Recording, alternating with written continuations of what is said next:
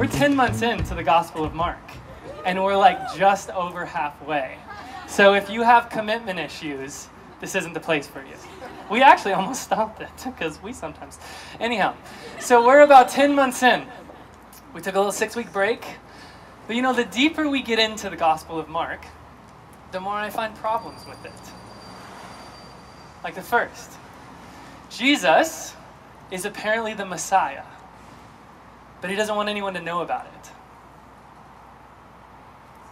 What the heck, right? That's kind of a problem. Mark 1:1, the very beginning. This is the good news about Jesus, the Messiah, the Son of God. And then Jesus goes on for more than 9 chapters, commanding people not to tell anyone who he is. He cast out demons. They recognize it. And he's like, shut up. Peter, his apostle, calls him the Messiah. They see him transfigured on the mountain. And he's like, don't tell anyone. He heals tons of people. And he's like, don't tell him it was me. I mean, am I crazy? But this seems pretty completely irrational if you want to, like, get people to know you're the Messiah, right? I have a second problem with Mark. And the second one really frustrates me, and it's how incomprehensive the disciples are. Like, they are actually dumber than fish sometimes. For example, and we learned from John Mark, fish have an attention span of 9 seconds. The disciples are pushing it. For context, Jesus multiplies the loaves of bread and fish twice. First for 5,000, then for 4,000. And then the very next story, they're in a boat with Jesus. And they've only got 1 loaf of bread, and they're like, oh my gosh, Jesus, what are we going to do? We don't have no bread. And he's like, oh my gosh. Jesus gives them the power to cast out demons in his name, and then they get to one and they're like, I don't know, Jesus, this is a pretty tough sucker situation, not so good, come on, do your thing. And Jesus is like, are you freaking kidding me? And I'm sticking daggers in my eyes as I'm reading. It is like incredible how incomprehensive the disciples can be. And then what seems like the solution to the problem. Mark 8, is it Mark 8? It's Mark 8, right before this. Peter confesses Jesus as the Messiah. And you're like, yes! Yes, finally, he gets it. He's the Messiah. And then the very next story, Jesus rebukes him for his incomprehension. Get behind me, Satan. And here we go again. So, I got problems with Mark's gospel. All right? Open your Bibles, since we're on that topic. Mark 9, verse 30. That'll be our place of fun today. Now, Mark 9:30, this is a cool section in Mark's gospel because this begins what's known as the way section. Now, it's called the way section for 2 reasons. The first is because Jesus is actually on his way to the cross, to Jerusalem, where he will be crucified and murdered at the hands of Roman centurions, all right? The second reason it's called the way section is because this is Jesus' most sequential and straightforward teachings on discipleship, the way of Jesus. So that's kind of where we're at today. Over the next couple weeks, Dana and Chris are going to go much deeper into discipleship. I'm just going to open us. I might leave today and be like, dude, it's so much more than that. Yes, it is. I'm just going to open the can of worms, all right? We're going to hopefully figure out, what does Jesus say about discipleship? What does discipleship on Jesus' terms actually mean? And then I'm just going to introduce you to the idea that Jesus wants to radically and completely change your life. Jesus wants to radically and completely change your life, flip it upside down. But alongside with that is that Jesus is unfathomably unconcerned about helping you or I achieve our materialistic goals, to live a pain-free or trouble-free life, to affirm our preferences, and he is definitely unconcerned about making sure that you or I are great in the eyes of the world. Instead, he points to a slave, he points to a child, and he even points to death and says, yeah, those are a little bit more like what I have in mind. Now, we've called this series through Mark the New Exodus. Why? Because Mark is continually looking back to the Exodus of Yahweh, liberating his slaves, or not his slaves, liberating the Israelites out of slavery from Egypt into the Promised Land. And then what Jesus is doing with Israel is the same thing, and now to us is offering us liberation out of our sin, out of empire, out of destruction, and into the kingdom of God. But you know what's funny is when you read Exodus, it takes 40 years for the people of God to get from Egypt into the Promised Land, Canaan. Now, why is that weird? Because anybody, a historian, a theologian, a resident of the Middle East would tell you, even on foot, it wouldn't take 40 years to get from Egypt to Canaan. So why does God take 40 years? Well, it's because for hundreds of years, the Israelites have been slaves under oppression, under violence, and they have completely forgotten how to be the people of God. They've learned how to work with their hands, but they've forgotten how to follow with their hearts. So he needs to take 40 years to get the Egypt out of them. He needs to take 40 years to teach them again how to be the family of God, daughters and sons of God who follow him with their whole heart. In essence, it's Yahweh making disciples. And then Jesus, in this opening section of the way, is offering his disciples and now us the same opportunity.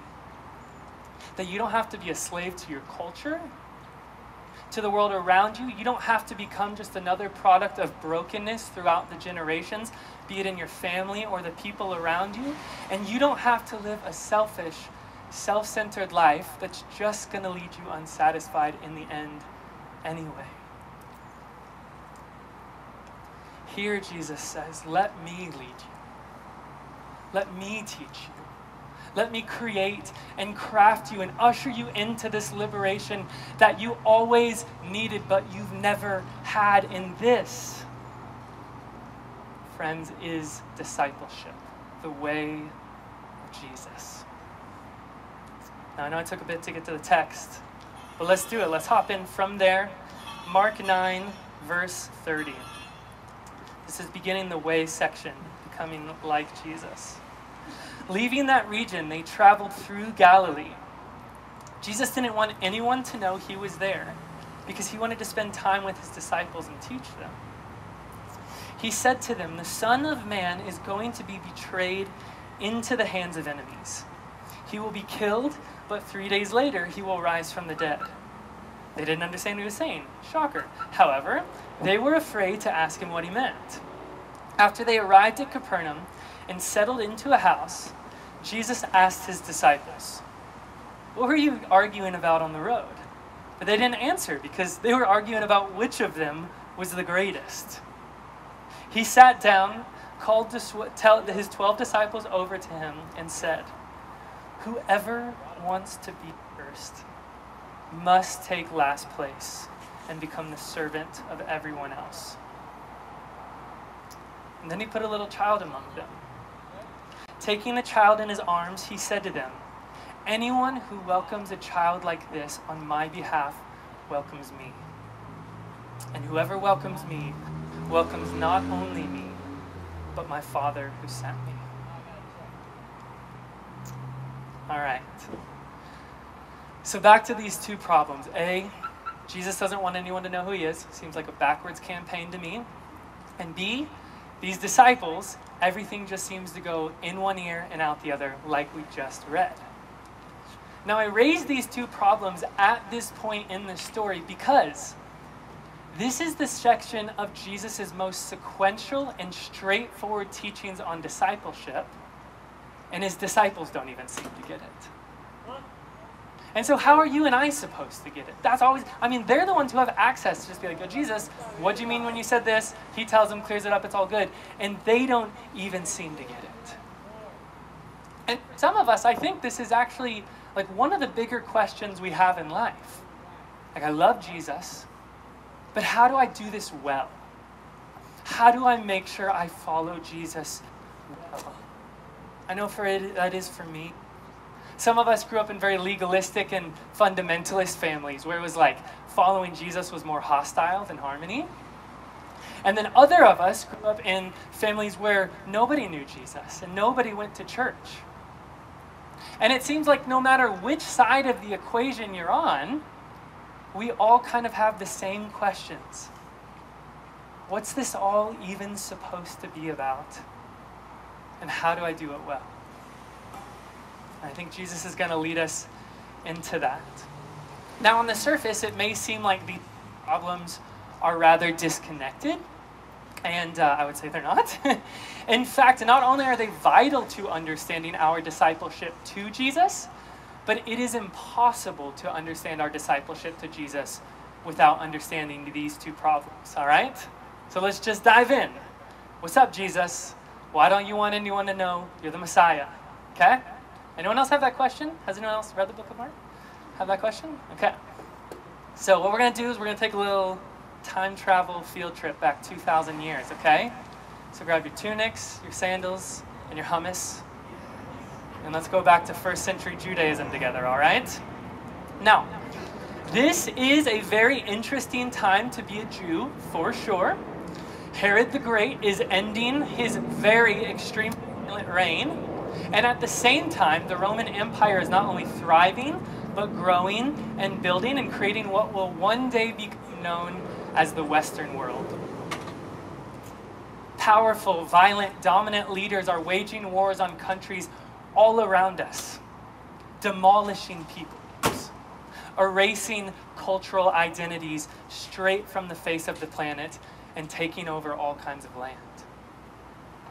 And not only are these leaders becoming our standard for greatness, but they are increasingly shaping our understanding of who our Messiah is, will be, and what he will do when he comes. We look forward to the day when our warrior king arrives. I hope no one's listening at this point. When our warrior king arrives, he'll rule over the earthly empires with more power, more dominance, and more violence than any of the other leaders around us, and he will crush others in military victory, and they will all become just like us.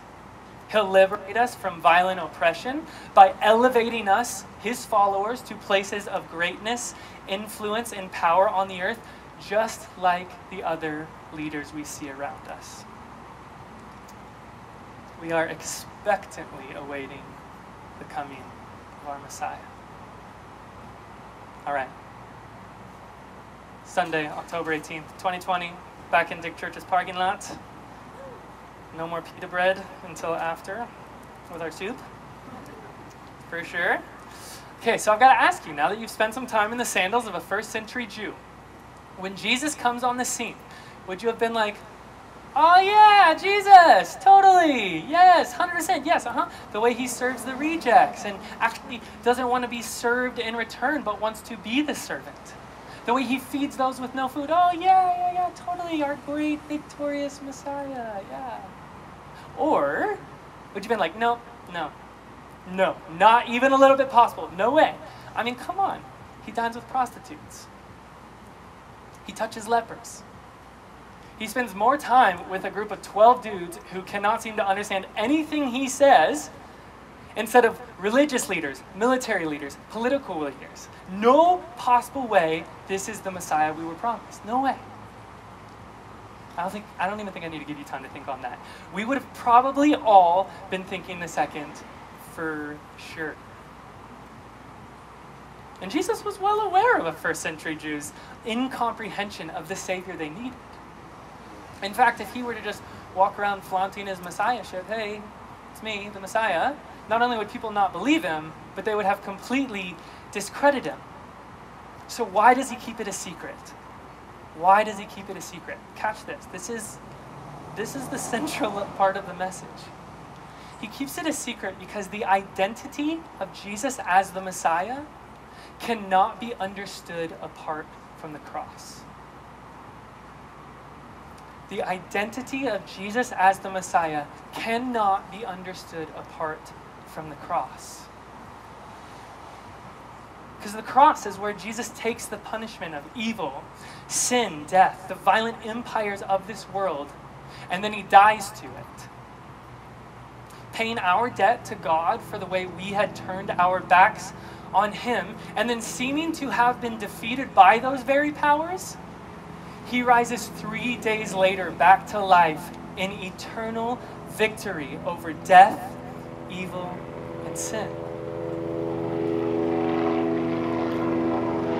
And it's not until he rises back to life in light of the cross that we can understand both the kingdom of God on God's terms, but also understand him as our victorious Messiah, all right?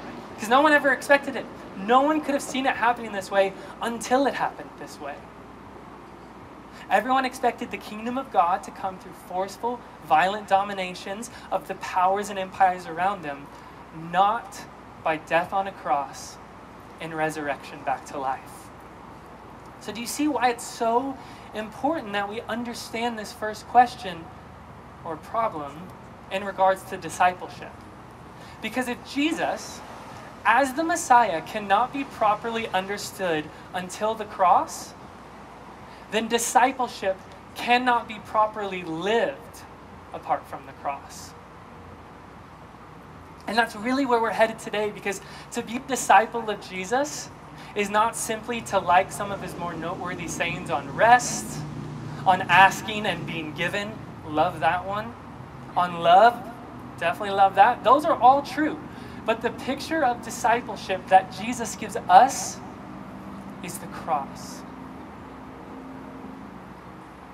The place where we lay our lives down, completely surrendered to the will of the Father. Because in my short few years, I know that God will ask you to do things you don't want to do. God will ask you to go places you don't want to go and lay things down you don't want to lay down. John Wimber of the Vineyard Movement, started right here in Anaheim, he said, he was still alive, said, I'm just change in God's pocket. He can spend me however he wants. I'm just change in God's pocket. He can spend me however he wants. You're invited today to lay down your life in complete surrender for God to use you however he wants for his kingdom to come to earth. So it's no wonder that the disciples just can't seem to get it, right? Are they stupid? Or are they products of their culture? Like, they actually had no paradigm for the Messiah being exalted in this way. And not only do they not understand where Jesus is trying to lead them, they are running in the opposite direction, right? Verse 31, the Son of Man will be betrayed into the hands of men. And instead of worrying about who's going to betray him or who he's going to be betrayed to, they're having a freaking sparring match about which is the greatest. I mean, actually picture this, okay? I'm metaphor here, but Jesus is carrying his cross to his crucifixion. And then they're all behind him like, I'm first. Me, Peter, stay back. Like, it is totally backwards. No cutsies. I'm first. I'm the greatest. I'm going to be behind him when he gets exalted, not you. We're going to go hard at that in a couple of weeks. I am so excited. I tried to squeeze it into one message, but I will rant. So Jesus calls them to him and says, whoever wants to be first must be last, must be the servant to all. Whoever wants to be the greatest must be the servant of all. And then Jesus takes a young child and he puts the child in the middle of them. And he says, when you welcome one of these, you welcome me. And when you welcome me, you welcome my Father. I mean, already you can start to see he's turning things upside down.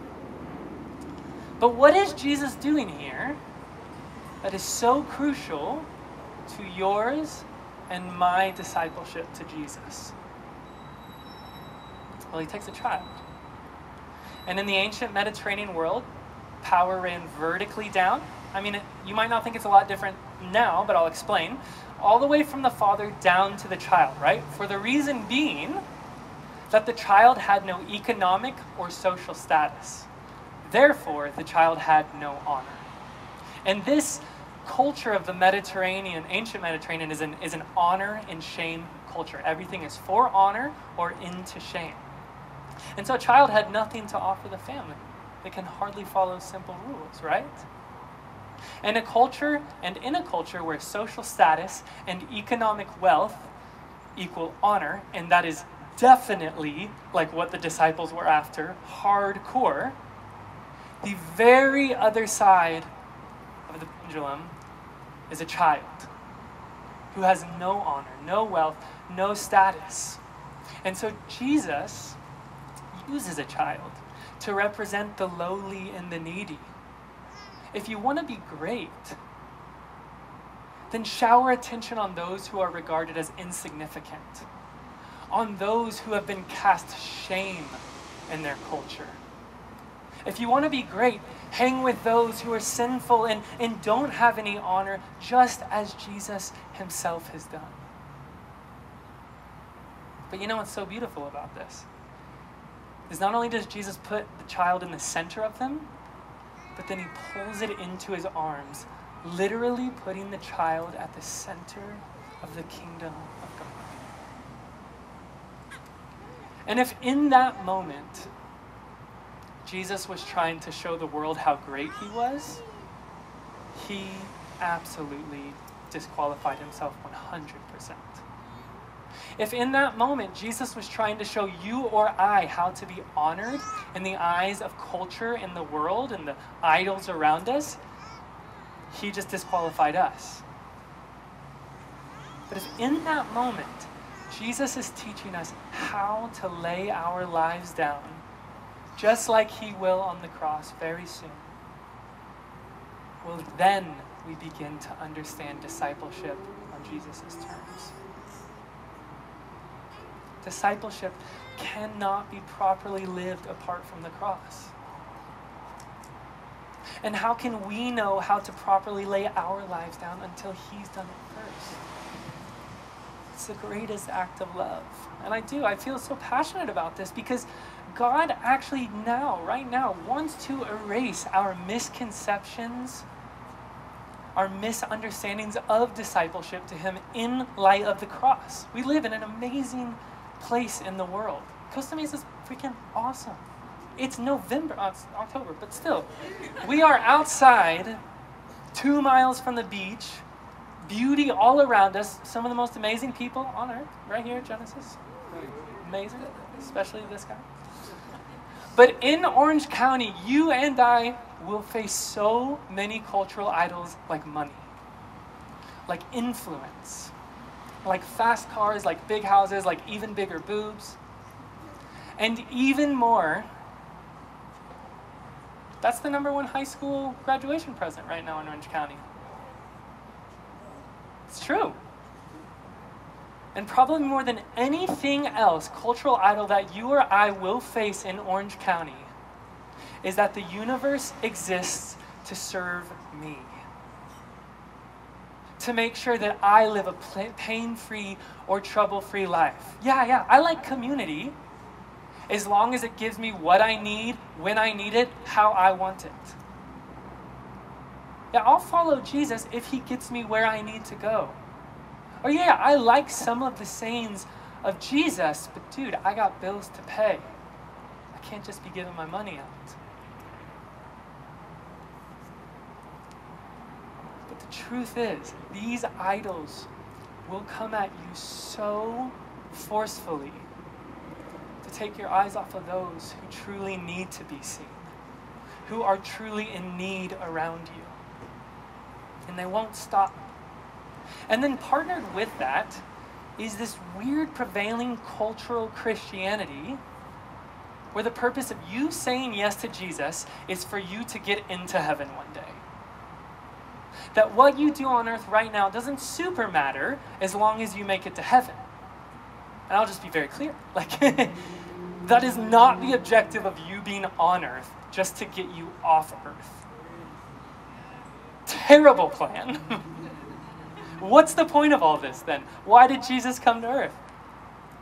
It's not just bad theology, it is false theology. I grew up around that. Maybe I get a little serious about it.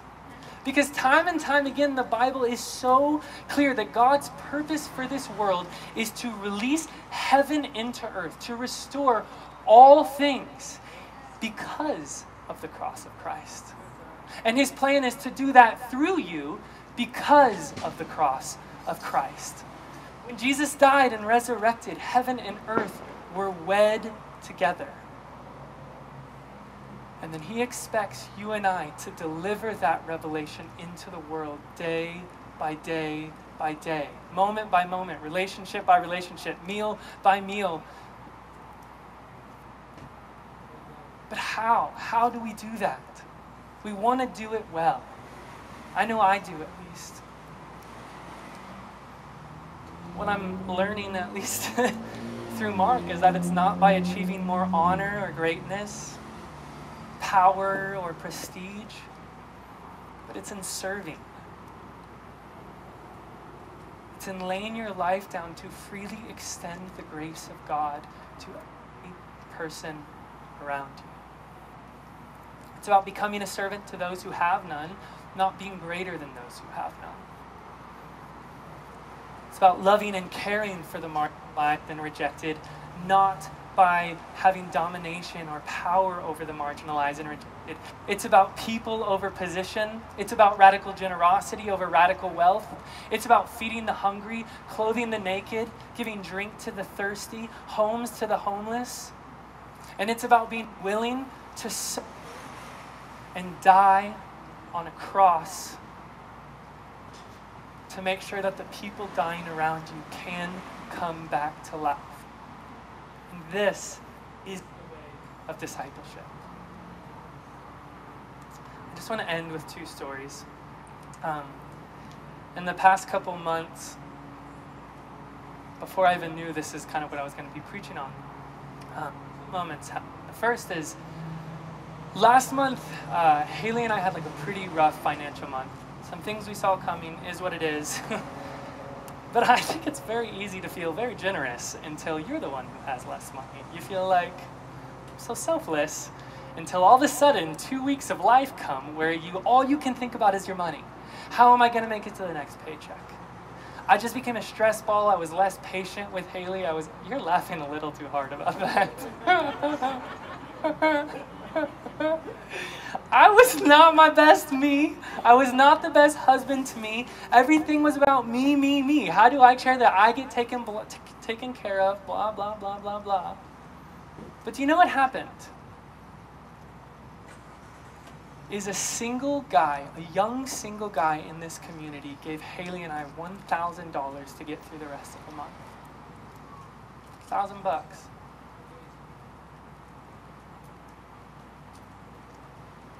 When it happened, I was almost mad. Here's why. Because I'm the one who didn't want to have to pull much out of my savings to make sure that I had enough.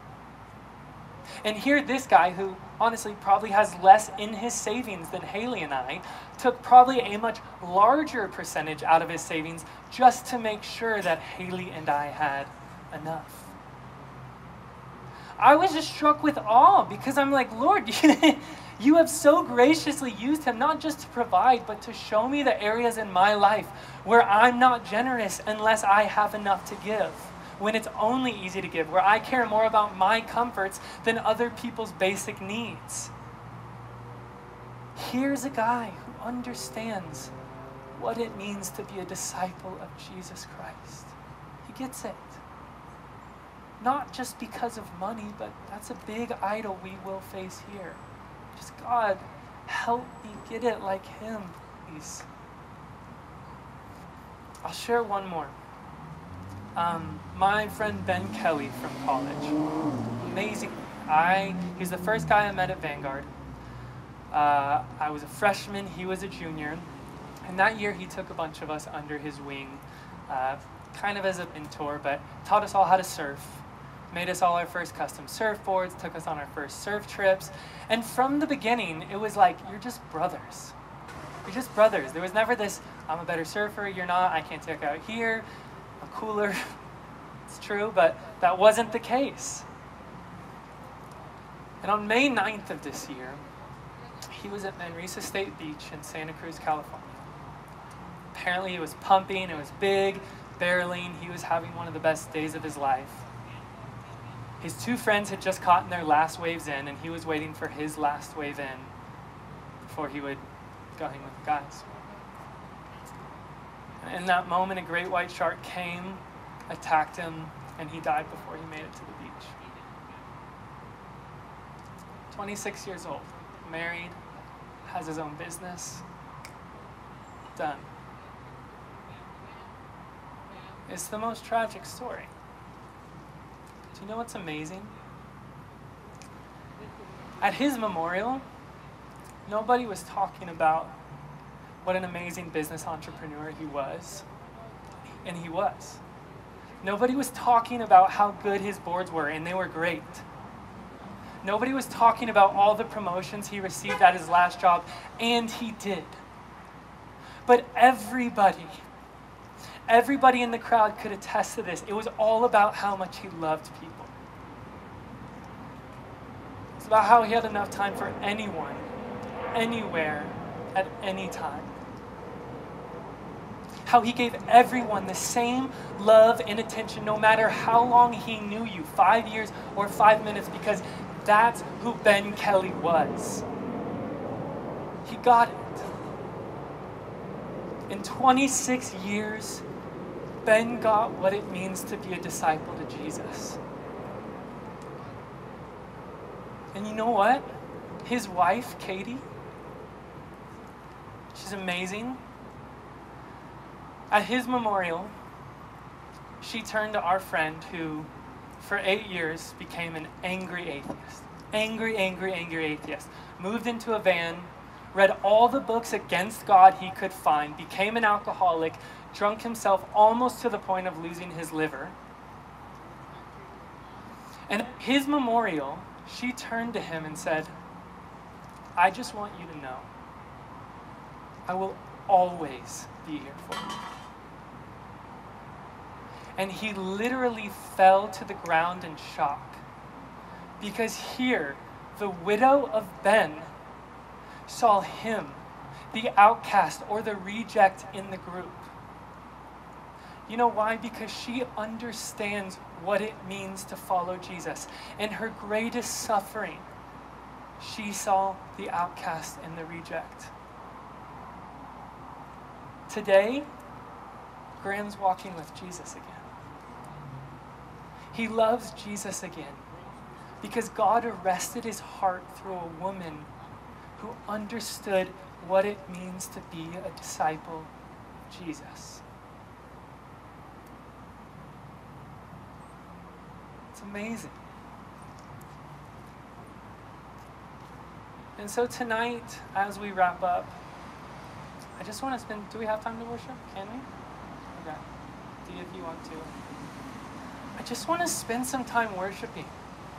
I want to give God the chance to really arrest our hearts tonight. Some of us have been hanging on to very strong cultural idols around us, myself included. Tonight, let's just let them go free. Just worship the God who is enough, who will always be enough, who will always give us what we need, he's asked of us.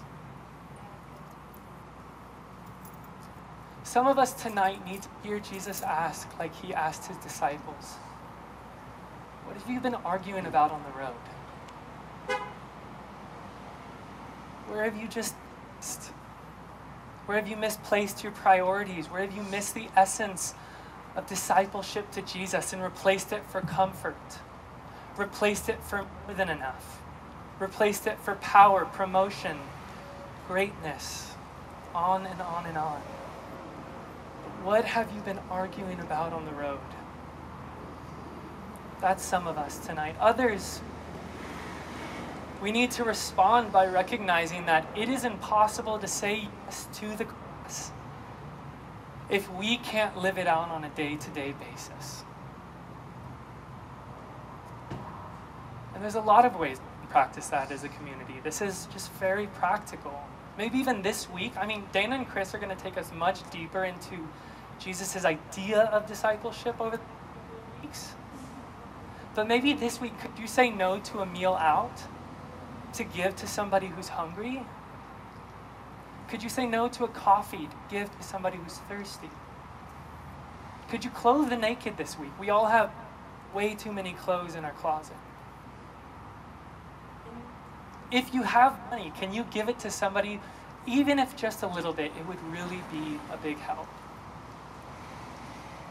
And if there's someone who just needs to say yes to Jesus for the first time, but they've never seen a follower of Jesus be a good example of his heart, well, could you offer that this week?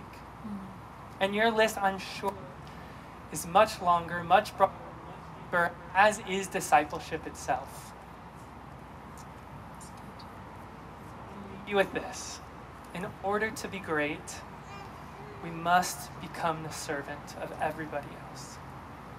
Let's just pray. Jesus, we love you so much.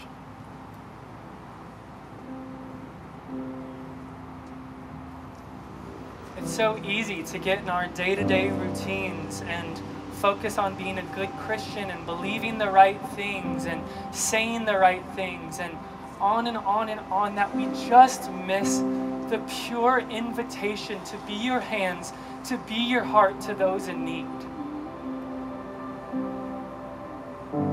God, tonight we just repent as a community for the ways that we've placed power, prestige, greatness, money, influence, things above you, above your heart for each and every person. God, tonight we repent.